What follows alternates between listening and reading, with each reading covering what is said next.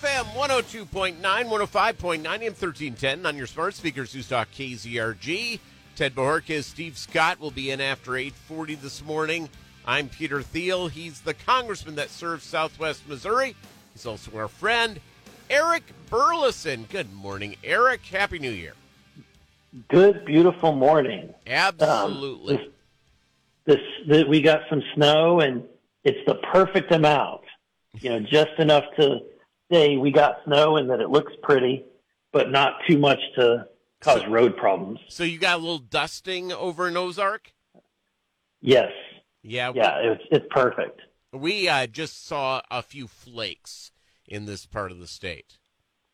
And it was more like snow dandruff is what we got. Usually we get whatever Springfield and Ozark gets whatever went through Joplin and Neosho hours before. So it's surprising that you didn't get snow. Yeah, it's saw a few flakes, but I mean it was almost nothing. So the White House sent a couple of folks down to meet with López Obrador in Mexico, and López Obrador is busy telling the United States what we're going to do with illegal immigrants and what we're going to do with migrants. He's setting the tone, not the Biden administration. What the heck? Yeah, what the heck? And why is the Biden administration negotiating the border with what do they think their policy changes with Mexico are more important than Congress or more important than the Speaker and more important than the Senate? It's at the end of the day, I don't trust Mexico, who has empowered the cartels, and we all know that the Mexican government officials are on the take from the cartels.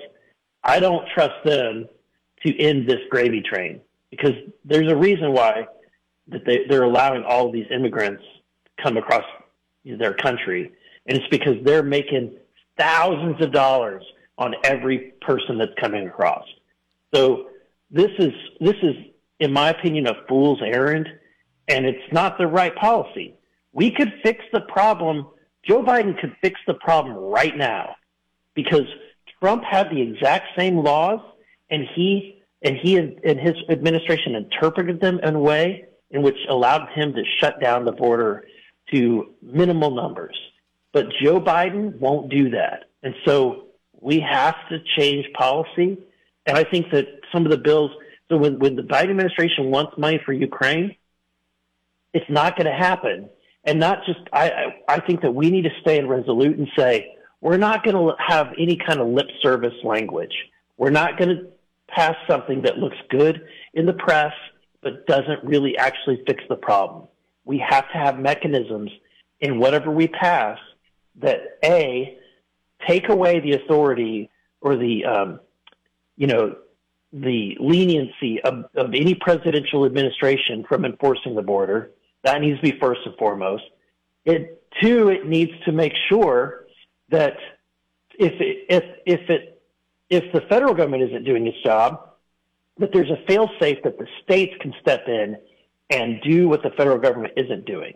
Give the states the power to deport people to back to their original country, to erect walls. Give the states the power to enforce the border when the federal government fails to do it. It's the other thing that López Obrador of Mexico, the president there, he has also said that he wants the United States to drop sanctions on Cuba and Venezuela. And right. And the so Biden administration, the problem. The deal is that Trump was dealing with López Obrador, and Trump just said, here's what we're doing, and are you on board or not? And it was, Trump dictated the terms, and the Biden administration is unwilling to or just incapable of doing such. Yeah, they don't have Trump was a master negotiator. He knew how to go into a meeting and how to come from a position of strength. Joe Biden comes on bended knee. Yeah. And it comes from a position of weakness. We should not be begging Mexico to fix our problem. We're the United States of America, and this president has made the greatest country on earth, the most powerful country on the planet, a weak country. Yeah, we are now looking at I have a feeling by next year we will see aggressive military action by China and I hope I'm wrong on this, and I hope you call me, Eric, and tell me I'm completely wrong. I think that they are going to walk into Taiwan. That's what apparently Chairman Xi told Biden, that they're going to take Taiwan back by any means necessary when she was in San Francisco for their little summit a while ago. And apparently Biden just stood there like a scarecrow instead of just saying, hey, no, you're not.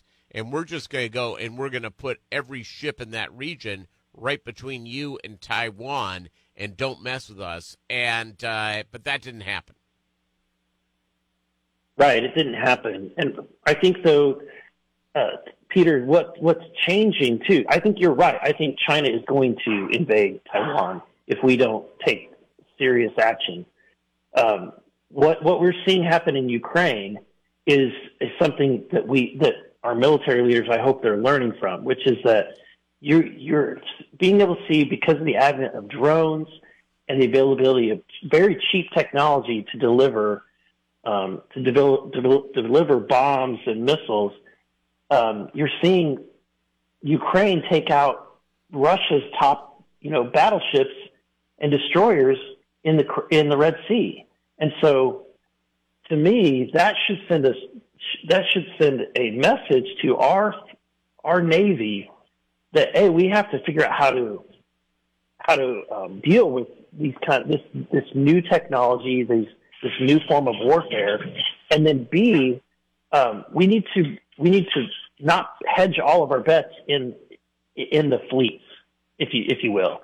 We need to focus on improving the land in Taiwan, improving the buttressing the actual physical land, and putting armaments in Taiwan that can defend the country as a whole. Yeah, it's not a good time. Hopefully, as 2023 wraps up, and this was your first complete year in Congress. Tell us what the good part of the job is. There one? Honestly, and I'm not trying to be too cheesy here, but it was when the honor flights come in. It truly is it's different because I spend most of my time, 99% of my time, on Capitol Hill, and that means I'm within about a mile of the Capitol building. I don't see the monuments. I don't see the beautiful parts of Washington, D.C. outside of the Capitol building. But I do whenever the honor flight comes in. And the moments that I had this year where I got to stand there at the World War II Memorial and shake the hand of every veteran and their escort as they came through, it just was the first time it happened to me. I was overwhelmed with emotion. I couldn't hold back tears.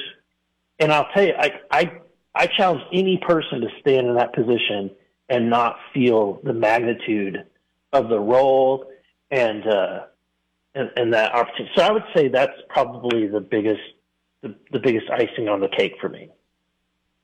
What's the worst part? I would say the traveling. There's been moments where I've been, because I have to fly through Chicago or sometimes through Charlotte, and so I don't get a direct flight. The boarding and deboarding on a plane is infuriating. But the worst moments are when I am in a flight and I'm in a window seat and there's a rather large person sitting next to me. A robust individual. Yeah, and I've had a few flights where I'm pressed up against the window, just counting the minutes until we land and be bored. I did one flight from Atlanta to San Francisco probably about 20 years ago, Eric, and where I was on the window seat and a generously proportioned individual was in the middle, and I was squashed against that thing for 5 hours, and I just sat there from then on. Aisle, baby. Aisle. Yeah, I try to do everything I can to get aisle seats and up front as much as possible. So it's the closer to the front and in the aisle is what I try to get. But sometimes you can't get what you want. There you go. Eric Burlison, Happy New Year, and thank you for your service to our community. Peter, I hope you have an amazing 2024. God bless. Thank you very much. It's Congressman Eric Burlison, everybody. It's Newstalk KZRG.